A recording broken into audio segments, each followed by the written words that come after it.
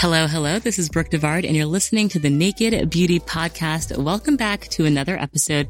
And today's topic is a very hot topic. Now, if you guys don't follow Dr. Iwoma on Instagram, one, she's stunningly gorgeous. She's beautiful. She loves skincare, but she is a cosmetic injector.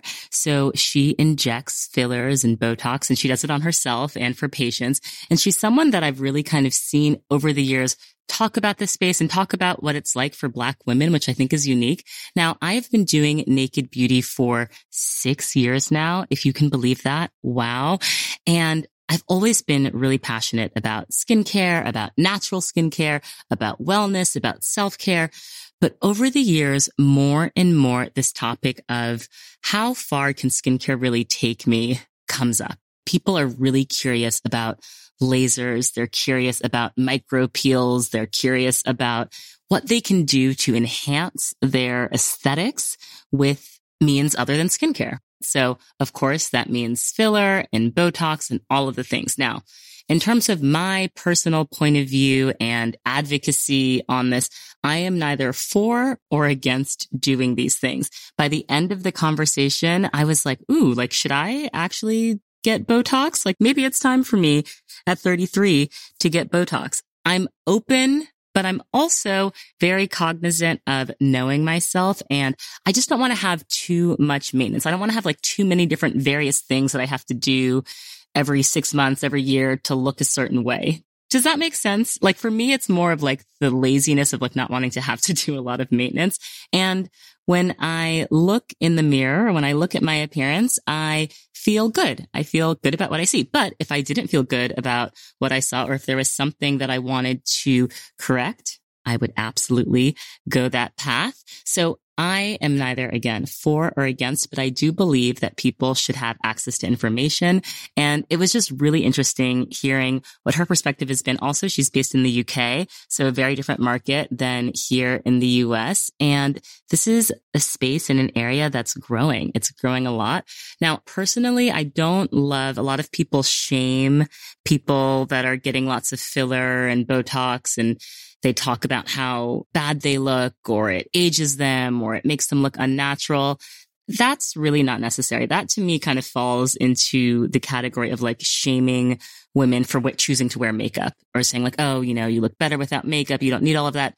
Who says I need anything, or who says that you're doing it for the male gaze or an outer gaze or anyone other than yourself? So I really want to make it clear that although I don't personally spend a lot of time and investment in the space of doing these things, I am really pro people doing what works for you. Now, that being said, I also want to say, if you do decide to go down this path, or you're already someone that does these enhancements, you have to do your research. You have to make sure you're going to the best people.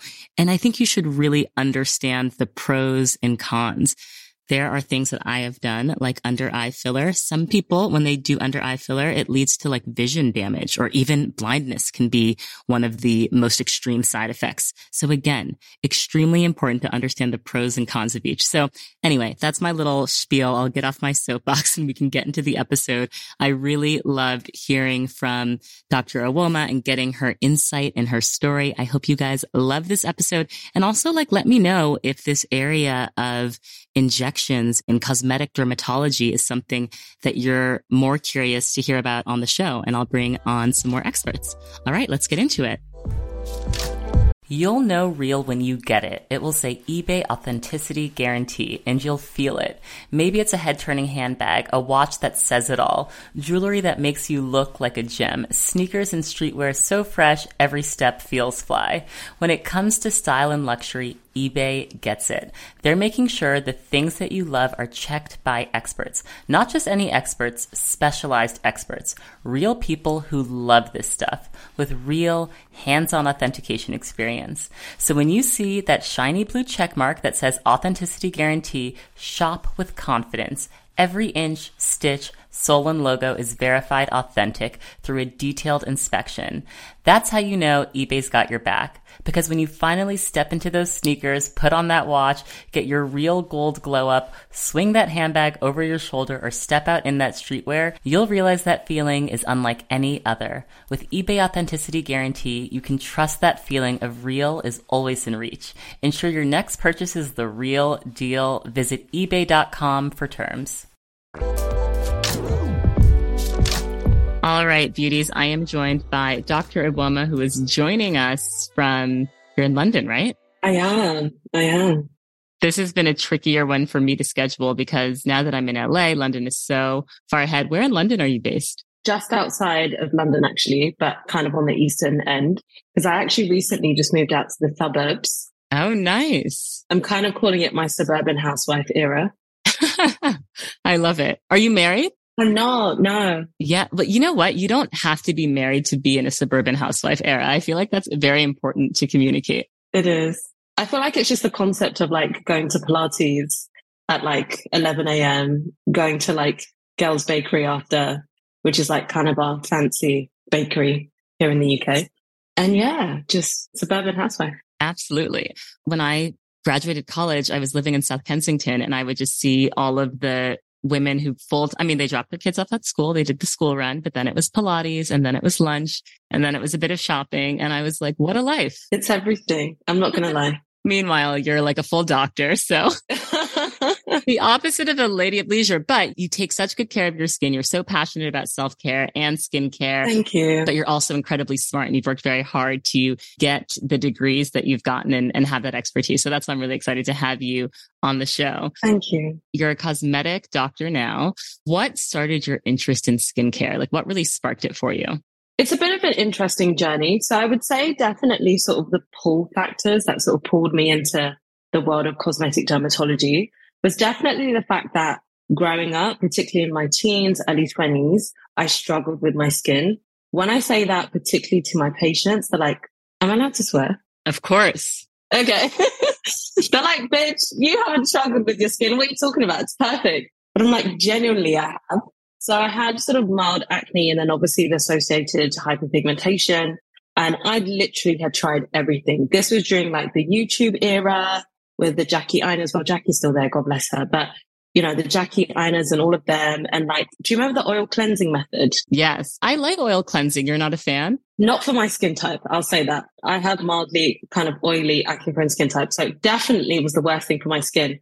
So I had literally tried everything for like to treat my acne, prescriptive stuff, trends. And I think through that, I really just developed a love for skin. And naturally, you know, with friends and family, I became that sort of go-to person. And then moving on swiftly into when I became a doctor, of course, throughout training, postgraduate, you know, you do a bit of dermatology. So I did dermatology with family medicine, or over here it's called GP, general practice. There I really got to see things like eczema, of course, acne, random rashes, lots of random rashes in family medicine. And yeah, and I would say I just sort of fell in love with it. And I think particularly then the angle of the more cosmetic side, so the injectables, Botox, filler. Again, always being a very creative person, I was like, oh my God, this is perfect for me. I get to like sculpt someone's face with a syringe. So yeah, that's why I kind of fell into what I'm doing now. Yes. And where did you grow up? I grew up in East London. So I'm an East London babe. So specifically Newham. So fun fact, it's actually the same borough or the same part of London that Emma Grede grew up in. Oh, and she's the head of marketing for Skims. I swear she owns the whole show. Isn't she like one of the founding partners? Yeah. Yes. Well, you know what? Skims, Good American, they call her like the Kardashian secret weapon. I say that I am like a reluctant fan of Skims, but I do think that the marketing has just been so incredible over and over again. So I just so associate her with all of the like brilliant marketing moves. Same. Yes, she is definitely a force. I do love Emma. So yeah, so that's where I grew up. So very unglamorous, pre-gentrification especially. I feel like back in the day, so I grew up in the early 90s. I feel like back in the day, growing up in East London, specifically Newham, it's like you lived there because you had no choice. Okay. But then now it's become like, especially around Hackney way, it's become like £1 million townhouses and coffee shops. And even till today, I'm like, what the heck? I'm like, that used to be Murder Mile. What are you guys talking about? Like, So 90s East London. So I'm sure the Spice Girls were as big of an influence for you as they were for me, because the Spice Girls were everything to me. 100%. Best believe I was Sporty Spice. I was Scary Spice, all rolled into one. I was walking around that playground as like a 10-year-old with my belly top. Don't ask. But yeah, Spice Girls is everything to me. Yes, but also just like an amazing era, I feel like, to be a young girl growing up, because I feel like I really did feel that girl power. Now, looking back, the way Scary Spice was treated, there are some racial overtones that are problematic. Right. But I love the Spice Girls, and they had such an influence on me. So your family is from the UK? No. So my parents are Nigerian. So I'm very Nigerian with that English East London sort of flavor to it. Okay. So yeah, so my parents grew up in Nigeria, came here essentially in about roughly their 30s. And funny enough, so I'm basically the youngest of four. All of my other siblings were born out in Nigeria. And then I was born here in London. So I don't know in Nigerian culture what it's like, but I do feel like in English culture, there is this like kind of like, don't pay so much attention to your looks. That's like considered vain. Do you know what I'm talking about? That kind of like English, like people, it's like, oh, you think you're special, like don't, just kind of blend in, don't do too much. In Nigerian culture, how are facial enhancements, things like that treated culturally? And I'm sure it varies from family to family. I would say definitely beautification as a whole. It's the complete opposite in the Nigerian culture. It's like you stand out, bold, out there. I love it. I feel so lucky to have gotten that, in the home from my mum. Yes. God bless her soul. Like, she's everything. She's iconic. Yeah, she'd constantly be like, she calls me Oma. That's like her little nickname for me. And she'd constantly be like, Oma, you need to be proud of yourself. Oma, you need to be confident. Like, just constantly saying that. Yes, good. Funny because it's like moments where, I don't know, maybe growing up, where you feel insecure or like, you're getting teased and whatnot. And she'd literally be like, Oma, they're teasing you because they're jealous of you. Look at you, you're tall. So I had lots of that. She was very kind of bright and loud with her makeup. So yeah, so complete opposite in Nigerian culture. I love that affirmation that like, yes, you should stand out. So you have all of these kind of, your mom is influencing your perspective on beauty. You have these skincare struggles. You find yourself in this space of being a cosmetic doctor, and you're practicing now. And also I should say you're a contributor. You contribute a lot of kind of beauty content and skincare content with a lot of amazing publications like Elle. But what was the beginning of your journey like? Do you start with like learning the basics, like Botox and filler, and then you get more advanced? Like, what is that journey like as you enter this field? Yeah, definitely. So definitely your existing medical training counts for a lot. Medical training over here is slightly different. So I did 5 years at Liverpool Medical School. And then after kind of graduating, you then move into sort of your kind of preliminary or sort of junior doctoring era or foundation sort of stage of postgraduate training. But then in order to sort of double down and further niche into more kind of cosmetic dermatology, definitely what I would say over here, it's more of a new specialty. So a lot of it is very much self-guided, lots of private courses. So there are lots of private courses with regards to obviously the more cosmetic side, injectables, skin rejuvenation. So really just kind of doubling down on the existing knowledge that I had. You just mentioned it being self-guided, and immediately my knee-jerk reaction was like, that makes me nervous. It should. You have a strong work ethic. You took the time to learn what you needed to learn before you started kind of injecting and doing your practice. What is there to ensure that other people take that proper time? That's the thing. So definitely, where you're coming from that doctor background, there is a curriculum to follow. So say if you do a private course, there is a curriculum to follow even. And it is very much, what's the word? Policed is a bit strong, but let's just say the word policed. So it's like a mandated course. Yeah, exactly. And also the thing is, when you're sort of sworn to that oath as a doctor, you're not going to do madness. You're going to do things properly. You're going to make sure that you're safe and knowledgeable. But definitely in terms of the UK as a whole, it's technically not illegal for you, say, or good old Sally from the Lash Bar to start injecting people with filler. What? Yeah, it's crazy. It's a Wild West over here. It's actually scary. Is that the same in the US, or is this a UK? Absolutely not. It's the UK. Wow. Okay. So for my UK listeners, Before they go and get injected with anything, anywhere in the UK, what should they be asking? What are the minimum qualifications that you think someone should have? Definitely a healthcare professional. So ideally someone like a doctor, nurse, dentist. Definitely how experienced they are. How many patients have they seen? And I think some of the kind of softer things that people should really look out for when getting injectables or doing such treatments is, first of all, do you even feel comfortable with this person? Because I always say to people, it's a relationship. It's a very intimate relationship. It's beyond just injecting someone's face. You know, there's the whole dysmorphias that come with it, the way that someone views themselves, someone's life story. Second of all, I would definitely say, what is the person's general aesthetic? 9 times out of 10, not always. There's sometimes caveats, but 9 times out of 10, if your injector looks crazy, there's a good chance they might make you look crazy. Yes, I can see how that would be the case. Right? So just be conscious of that. Are they kind of more after that kind of more natural look, more natural glam look, or even the complete other direction? And then last of all, within the more sort of softer skills or softer things that you should look out for, I would definitely say it's good to look out for sort of a healthcare professional who is willing to say no to you, because with this game, it is quite addictive. I'm not going to lie. And so you need a sensible injector who's going to be like, no, I don't think we should do that. Or you need to stop now because it's getting out of hand. So yeah, so those are some of the things I'd say you need to look out for. Yes. And have you ever found yourself falling into the addiction of fillers? 100%. I can't even lie. So wait, talk me through it. Talk me through it. When did you realize, okay, I'm doing too much? Because I would imagine that if you could administer filler to yourself, you're probably just like looking in the mirror all day long. Like I could do a little here, a little there. Like what was that journey like for you? And when did you realize, okay, I have to pull it back? Well, thankfully, I don't think I've crossed that threshold of looking crazy. No, I mean, you look great. You look beautiful. Thank you. Oh, there's quite a bit, darling. There's a bit there. But what I would say, and I have receipts to prove this, I basically look the same, but just an enhanced version of myself. But I basically look the same.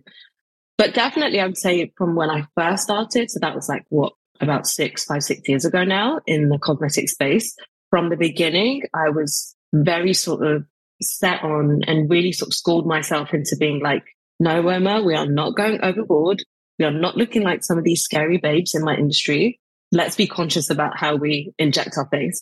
But definitely, you know, in this industry, when you start out, you for sure start on yourself, of course. I feel like if you don't get high for your own supply, why are you doing this job? But yeah, now I sort of limit the fillers to like, I don't want to lie, but I would say I kind of limit the filler to about max 3 times a year, maybe twice a year. Okay. On average. And then with Botox, that for sure, we keep that on speed dial. That's regular. Okay. I'm very, very regular with that. Yeah. So give us your like facial map. Oh God, what have I done? Yeah. And on your beautiful face, just walk us through it. Yeah, sure. Oh, do you know what? It's funny because whenever people are like, oh my God, what have you done? I'm like, I will tell anyone who wants to listen. And it's not even from the point of view of, oh my God, you need to get these treatments. Like even my patients will tell you, I'm like, babe, you don't need this. So just stop being bored and like you literally don't need it. But I like to admit and be open and honest and transparent about what I've had to sort of just show women that, you know, you just shouldn't be hard on yourself, essentially. And a lot of what seems natural has actually been guided. But in terms of what I have had, I just wanted to state that caveat because I know someone's going to be like, oh my God, she's like pushing fillers. But starting from top down. So forehead wise, I've been getting Botox for years. So I do love a bit of forehead Botox. I actually need to top up now. Can you see that frown? Ew. But now I'm like so conscious of my facial movements as I'm talking to you. Okay.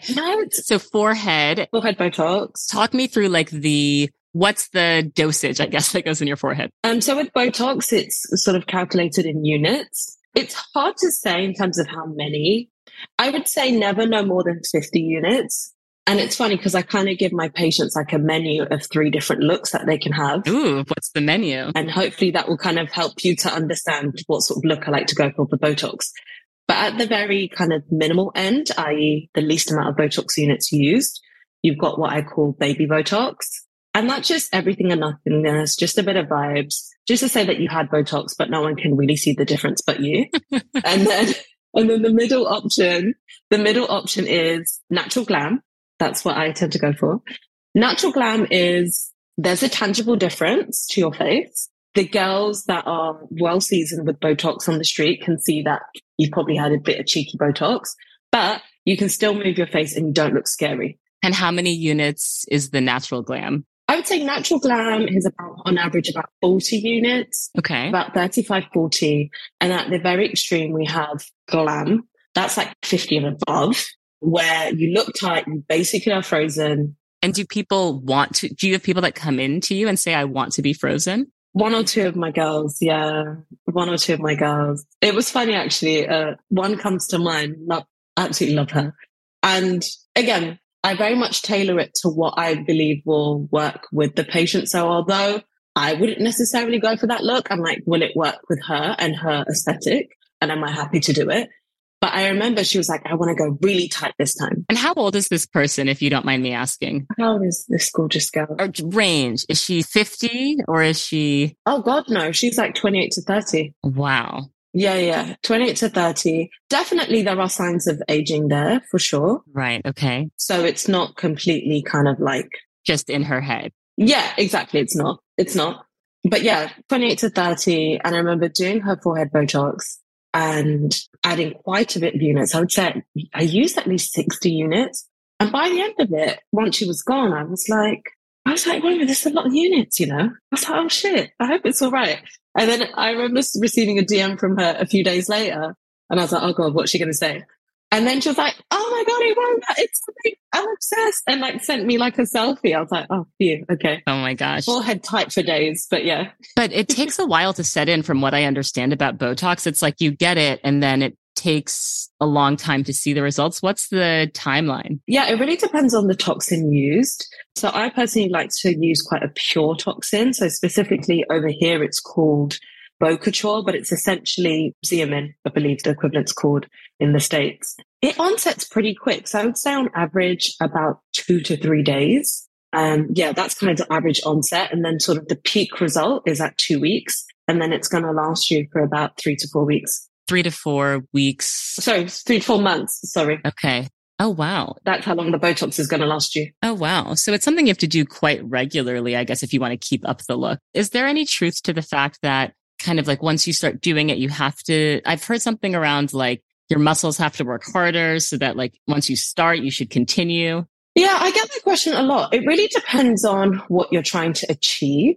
Like if you start Botox, you're not compelled to continue it for the rest of your days. Absolutely not. But what I would say, the more that you get Botox, the muscles actually learn not to move very much. So actually what tends to happen is that the Botox lasts longer.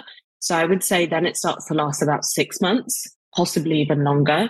So yeah, so it really depends on what you're trying to achieve with it. Okay, that's helpful to hear. So you've got the natural glam, 50 units forehead. Now we're moving down the face. Yeah. So forehead Botox done. I also added a bit of a brow lift with Botox. Okay. Just on the tail of the brow too, a little extra point there. So that just kind of like lifts your features overall. Exactly. Just lifts it ever so slightly. It's not like those crazy, thread lifts. The fox eye thread lift. Yes. I've seen that. It's a lot, isn't it? Yeah. Do you do that? No, I don't. That's my boundary. We're not doing that. But yeah, it just lifts the eyebrow by a couple of millimeters and then working our way down. A lot of people think I've done something to my nose. I haven't. It's just naturally this way. My cheekbone area, I've had a bit of help there. I do naturally have quite full cheeks. But more recently, I think after becoming more lean and just with age, definitely the fullness in my face is depleted a little bit.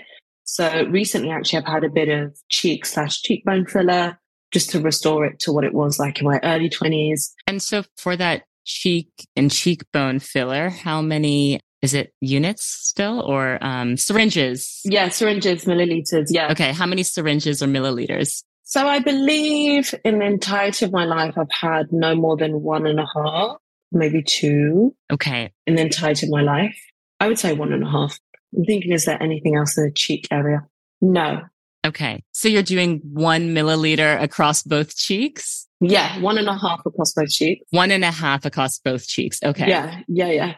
I missed something. I've done my temples. That was a recent one as well. Okay. Can you explain this? Because I saw something on TikTok about getting temple filler. And I was like, are the girls just looking for things to correct on their face? And I'm coming to this as a student. Help me understand why you need to fill your temple. Yeah. So definitely I agree with you. Often the girls are bored and are looking for things to inject on their face. 100%. That is there. But definitely a lot of us naturally have that sort of concavity just sort of around and above the sort of tail of the eyebrow area. Some of us do, some of us don't. Do I have it? Look straight on, because you can only really see it straight on. From here, your temples look good, actually. Okay, I don't need... Yeah, they look good. I can take temple filler off the list of things to worry about. Take it off. But yeah, naturally people can have like a concavity there. And if you leave that alone and then fill in the cheekbone area, it just looks like dip and looks a bit weird. So in order to sort of balance it out, you do need to put a little bit there. So I've had temple filler, cheekbone filler, nothing in the nose. Oh, I've had oh God, I'm giving you guys a shopping list, aren't I? We love it though. And also the caveat, guys, I do not hate myself. I love myself. Yes. You know what? We should really double down on that, because I think one of the things that I've been so clear about in terms of like how I approach other people's beauty practices, like you really have to come at things with non-judgment, and also like you projecting onto other people any insecurities or things that you may have going on is like, it's an issue, and it's actually very problematic. So I do not like when I hear people say like, oh, she must not like herself because she's choosing to do this modification. I think it's very judgmental and harmful. Very. I totally agree. And it's, again, I'll be the first person to say, I didn't need these treatments. I don't need these treatments. I mean, you're gorgeous. Yeah. Thank you, babe. Thank you. But definitely with the work that I do, and also coming from this field, it genuinely intrigues me. Yeah. So I want to consume what I'm dishing out to other people. So it's even just from a curiosity point of view. But going back to my face, so I've also had just lateral to my nostrils. So you can kind of feel this area. Are these the laugh lines? No. So it's actually like right up here. So yeah, so there. Oh, okay. She's pointing to her lower nostril. Yeah, lower nostril. And you put a bit of filler sort of deep down right onto top of the bone. And that just helps to sort of fill and lift that area, which thus really just helps to define the sides of the nose and also just lift the early kind of start of the smile lines there. Okay. Yeah, so I had that. Juvederm, Restylane, what filler ingredient are we using? Yeah, so mainly Restylane. I actually adore Restylane. I hear from a lot of people about chin balancing. I just interviewed someone and she was like, babe, you have to do the chin for balance. I'm like, are they just upselling you when you go there? Because do you have to do the chin? Your chin was fine. She's like, the chin is essential. Like you can't do it and not do the chin. I'm like, okay. So is chin also a thing? Oh, 100%. I've had a decent amount of chin filler. I've basically paid to make my chin look like yours, Brooke. I think in the entirety of my life, I've probably had at least 3 mil, at least in the entirety of my life, just because naturally I have a very sort of regressed chin. It's very short. It's just not at the party. It's just non-existent. But filler just helps to bring it kind of forward and also just really puts my face in proportion and helps with the contours of my lower face. Yeah. I mean, I guess it is this like proportion balance. So it makes sense to me. And then what about lips? Because I'm always so curious about Black women and lip filler. Yes. A very controversial topic. I have had lip filler. I've had lip filler done twice. Again, in total, I believe I've had no more than 1 mil in my lifetime. And actually, it's lasted pretty long. I think the last time I did lip filler was maybe 4 or 5 years ago. And my lips still have not returned to what they used to look like. I mean, your lips look gorgeous. So did you do top and bottom? And how did you decide how much to put in? Top and bottom. In terms of deciding how much to use, it's very much a matter of just going by what you see in terms of the results. So as you're injecting, okay, does this look cute? Is this too much? But also the tricky thing, and particularly with lips, they swell like a bitch and can swell in real time. So general rule of thumb is that you always add a bit less than what you anticipate in order to allow for that discrepancy in swelling. But yeah, I've done that. And you've probably seen on my Insta, I've injected a lot of Black females' lips. It's actually quite popular at my practice, to be honest with you. Really? Yeah. I mean, it goes, towards what we're saying, like people have the agency to choose what they want to do. And it's like, who are you, I guess, to say like, oh, you don't need it. You already have full lips. Now, we do have to talk about filler migration. And, you see these things where like filler has like migrated to the top of someone's lip, or people that, have to get their fillers dissolved because they get that kind of puffy look. What are you seeing in your practice in terms of some of the long-term unwanted effects of filler? Definitely, just following from what you're saying, the overfilling. So definitely way back when, and it's still kind of here, but definitely way back when there was that whole trend of, dark, crazy looking, more is more is more. But definitely in recent years, we're swaying more so towards a more natural look, a more natural glam, where it's like, okay, I do filler, but I don't want the girl across the road to see that I've had lip filler, So definitely over the years, I've been dissolving people's lips, not my own work, but where people have gone elsewhere, look crazy, look overfilled, and then I'm then dissolving it and then starting all the way from scratch. How many people just dissolve versus how many people dissolve to fill in again? I would say 95% dissolve to refill again. Wow. Yeah, but just refill to a natural level. The thing that it made me think of is like when you like take your braids out and then you just like put in a new protective style. Like, okay, that's out. Ready for my next. Yeah. Okay. Got it. Literally. So is it true that filler doesn't ever really go away, and that if you just continue to get filler over and over again, eventually your face is going to like have some sort of puffiness? Yeah. So there's definitely emerging evidence to show that filler lasts a lot longer than what we've been told. So kind of classically what we're told is that, say, even the most densest of filler will maybe last 12, maybe 24 months, but we're seeing that actually it can last years. And I mean like 5 to 10 years. Again, depends on the product used, depends on, the metabolism, the biology of the patient, and how much their body has a tendency to reabsorb that natural hyaluronic acid filler. But yeah, it lasts a lot longer than what we think. And when people are coming in lately, what are they asking for? I feel like, I interviewed a doctor that also has a skincare line back in, I interviewed her in 2020, and she was like, I'm getting a lot of Bella Hadid. I'm getting a lot of, they're like, they're waves in terms of what the trends are. What are you seeing now, 2023, February 2023? What do people want? What's the aesthetic that they're going for? Are they showing you pictures of other people? Are they showing you themselves younger? Are they showing you themselves with a filter on their face? So interesting. And I feel like with the answer that I'm going to give, people are going to be really shocked. So actually, the bulk of my patients do not show me pictures of celebrities at all. They don't.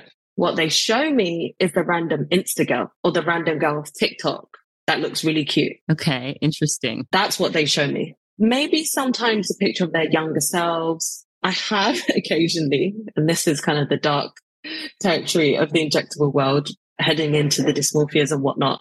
I have had a handful of patients that have basically created videos of their face sliding between a filter and not a filter. Oh my gosh. Yeah. And I was just like, whoa. Whatever this filter did to my features, I want you to do for me, basically. I want that. Yeah. And I mean, I get that. I really do get that. I actually try very hard to not use filters, because I don't want to have this thing of like, oh, I have to like have a filter. Like, it's just like, okay, this is my face. You guys know what I look like. We're not playing games here. Like, this is it. This is my face. Yeah, this is me. But I have used filters where I've been like, ooh, like I look like myself, but better. What did this filter do? And I can imagine that that's like an attractive thing to be like, okay, if I can pay someone to get this result, then why not explore that? Yeah, it's totally understandable even. And, there's nothing wrong with using a filter. From time to time, I use a filter too online. Yeah. Oh, yeah, totally. It's a choice. When you're feeling a bit scrag and rough.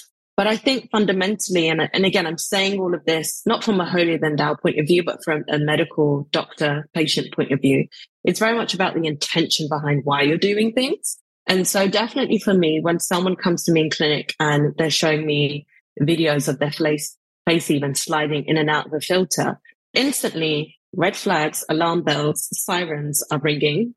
And I'm like, oh God. Okay, let's dive deeper. Let's, assess the mental state, what's really going on before we jump in and start injecting. Because sometimes, not always, but sometimes and more often not, to be honest with you, it can be a deeper kind of indication of something else going on. that needs to be addressed first. Yes. Like a deeper, maybe like psychological issue. Exactly. Like a body dysmorphia. 100%. And what I would say is that to a degree, we all have body dysmorphia. But what I would say is that obviously I would say it's on a spectrum. Definitely where the dysmorphia is overtaking aspects of your life, you're incessantly thinking about it. And also where you don't have an insight to the dysmorphia. That's a real problem, So that's what I would say about that. Yes. What's the youngest patient that you've seen come in and ask for something? Yeah, so the youngest I treat is 18, so adults only. Okay, adults only. And even at times, adults only. No, we don't go in the territory of treating children. And even actually where my patients, where some of them do look a bit young, when I meet them for the first time, I'm like, babe, I'm so sorry. See this as a compliment, but I need to see your ID because I'm not injecting children. Yeah. But even where I have injected 18-year-olds, I'm still sort of side-eyeing them and being like, and just not literally, but metaphorically giving them a tougher time during the consultation process and really making sure that they're compass mentis and they're mature and really understand their decision. Yes, because even though it's not a permanent modification, it is like a big medical decision. Definitely. You'll know real when you get it. It will say eBay Authenticity Guarantee, and you'll feel it. Maybe it's a head-turning handbag, a watch that says it all, jewelry that makes you look like a gem, sneakers and streetwear so fresh, every step feels fly. When it comes to style and luxury, eBay gets it. They're making sure the things that you love are checked by experts. Not just any experts, specialized experts. Real people who love this stuff with real hands-on authentication experience. So when you see that shiny blue check mark that says Authenticity Guarantee, shop with confidence. Every inch, stitch, sole, and logo is verified authentic through a detailed inspection. That's how you know eBay's got your back. Because when you finally step into those sneakers, put on that watch, get your real gold glow up, swing that handbag over your shoulder, or step out in that streetwear, you'll realize that feeling is unlike any other. With eBay Authenticity Guarantee, you can trust that feeling of real is always in reach. Ensure your next purchase is the real deal. Visit ebay.com for terms. It's a good opportunity to segue into skincare.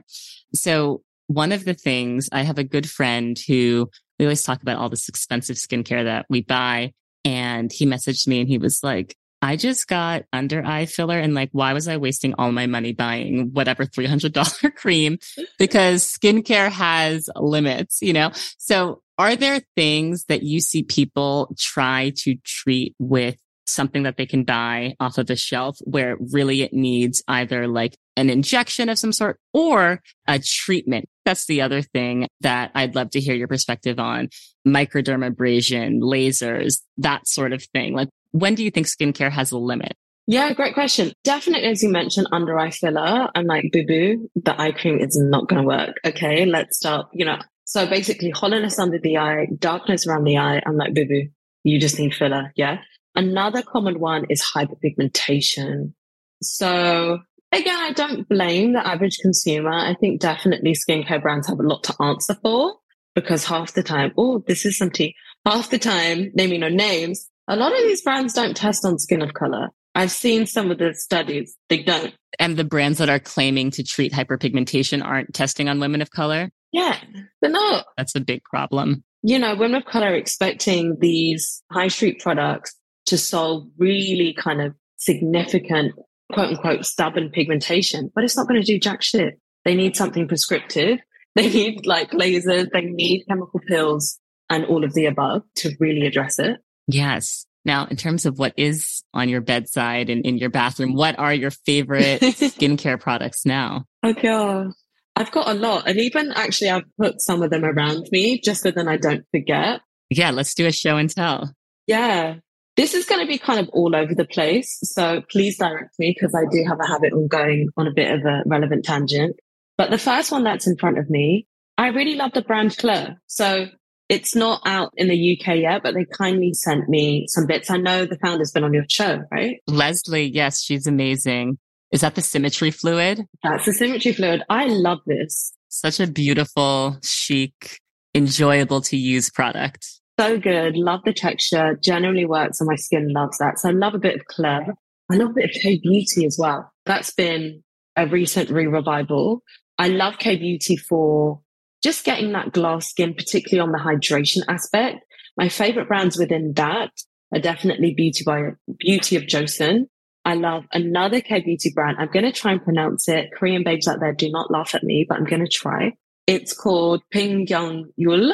Pingyongyul. Impressed with the pronunciation. And it's like, I could have crucified it, babe. Who knows? But I tried.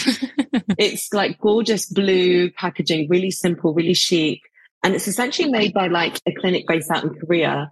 And they specialize in treating like sensitive skin conditions, using minimal natural ingredients and things like that. And my skin loves that. Obsessed with that brand. Oh, an SPF that your listeners need to buy. Oh my God. The brand is called Isntree. Innisfree. Yeah, no. Oh, not Innisfree. Okay. I know there is an Innisfree, but I think there's also like an Innisfree. I'm going to Google it right now. Yeah, please do. Because this sunscreen is top tier. And in UK money, it's like £10.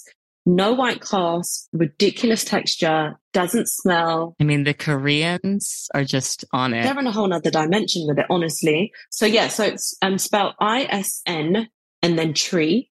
And my favorite sunscreen by them is the hyaluronic acid watery sun gel. Ooh. Game changer. So good. Oh my gosh, wait, I think you're one of the only other people I've seen use this product I'm obsessed with, which is the Shiseido line filling serum, like the new Shiseido. It comes in the 2 blue bottles, that their new hyaluronic acid. Yes. Yes. Oh my God. But that's like when you use that, it's like, yes, like this like Japanese company that has these proprietary formulations that they actually spend like years on. And then you just use like the off the shelf Sephora hyaluronic acid. And you're like, this is different. This formulation is just a different thing. It's very different. Not all hyaluronic acids are equal, ladies. I'm just telling you that now. Very true. Very true. Okay. So that sunscreen sounds amazing. I will definitely link to that in the show notes. What about like you're doing these treatments, lasers, peels? Do you any exfoliation in your skincare routine, or do you kind of keep that towards like the more treatment arena? I definitely exfoliate in my day-to-day routine. Definitely not as much as what people would think I would. I would say I exfoliate a couple times a week, but definitely not every day, twice a day. Absolutely not. My favorite is actually by a clinic brand, or clinical brand even. It's Obagi. Oh, yes. I'm sure you've heard of Obagi. Yes. Their Cleansiderm range, which is for acne, they have a toner, salicylic acid-based toner. I'm not going to lie, it's giving... And I don't want to say it on their name because I love it, but I feel like it might contain drying alcohol. Don't quote me on this, but it feels like it does. But I don't know what it is, but my skin loves it. It shouldn't love it, but it does. Okay. And that happens sometimes. Yeah, that's my favorite exfoliator. Obsessed with it. Do you use retinol?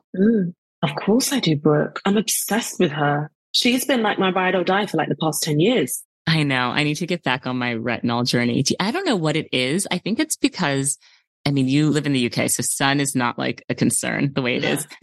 Here in LA, I mean, you can even just see, technically the lighting for this podcast would be so much better if I was see, but it's like the sun is so intense. It's gorgeous. It's like this level of intensity that I haven't experienced. And I'm only, I think like 2 months into living here in LA, and I'm like paranoid. Like I don't do any hydroquinone at night. Like I get so scared because I know that actives in the sun are just like a non-starter. So I'm just like cleansing, exfoliating, moisturizing. I'm kind of like trying to do less to get used. You know, also when you move, like water change, I just feel like there's a lot going on. New climate, new water, intense sun every day that I'm like, I don't also want to start. I'm like holding back on my actives right now. I think that's super rational. And that's actually what I would suggest to patients too, because even not only do you get such changes when you completely uproot your life, but even just seasonally or go on holiday, I always say to people, if you're moving to a sunnier climate,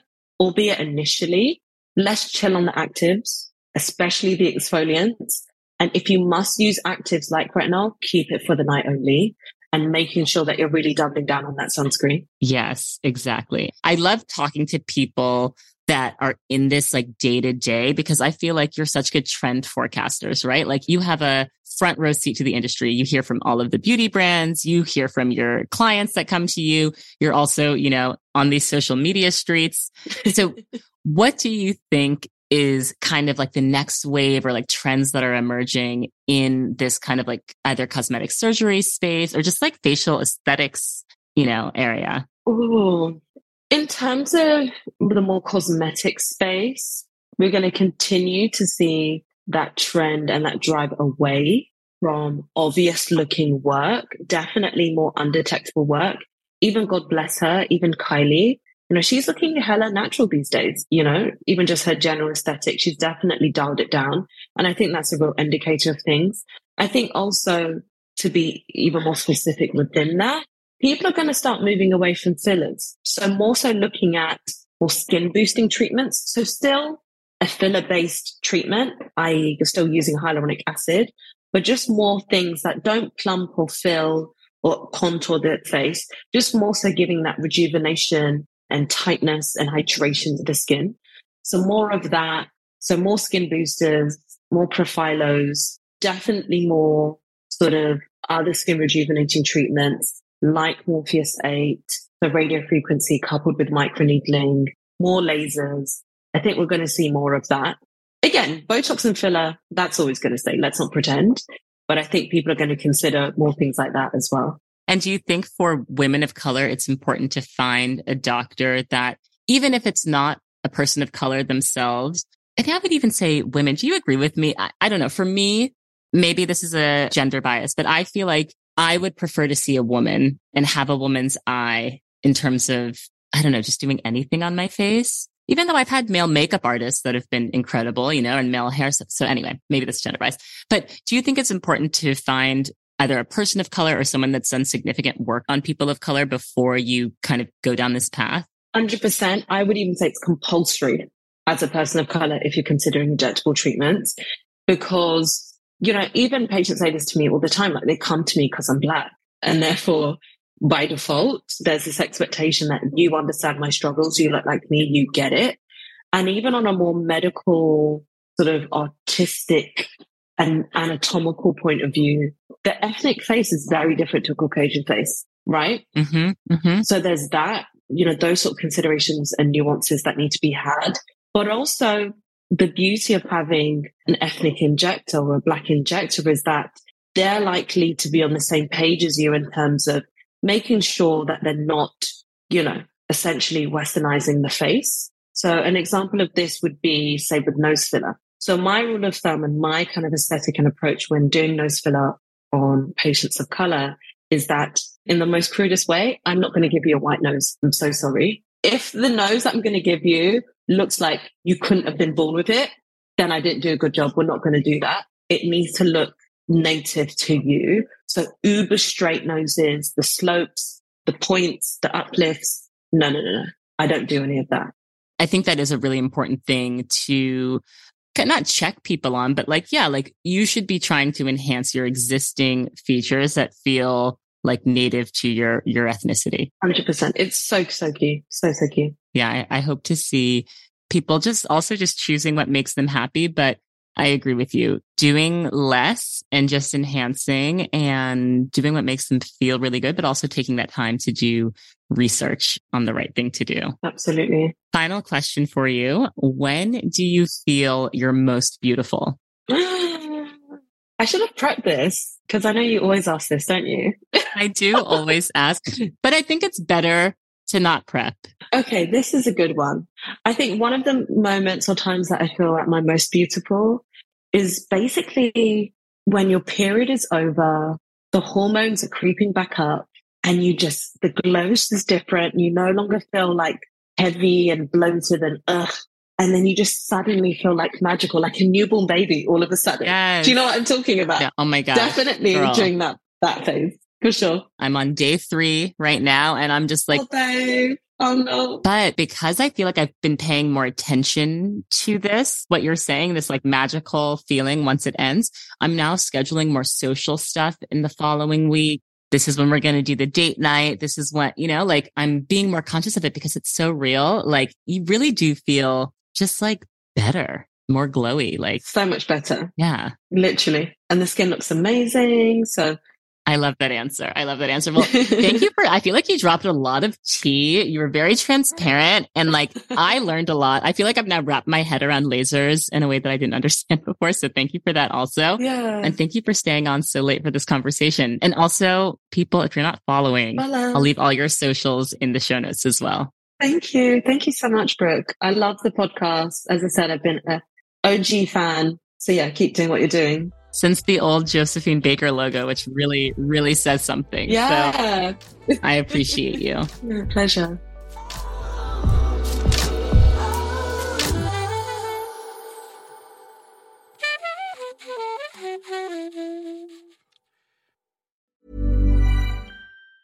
Ever catch yourself eating the same flavorless dinner 3 days in a row? Dreaming of something better? Well, HelloFresh is your guilt-free dream come true, baby. It's me, Keke Palmer. Let's wake up those taste buds with hot, juicy pecan-crusted chicken or garlic butter shrimp scampi. Hello Fresh. Stop dreaming of all the delicious possibilities and dig in at HelloFresh.com. Let's get this dinner party started.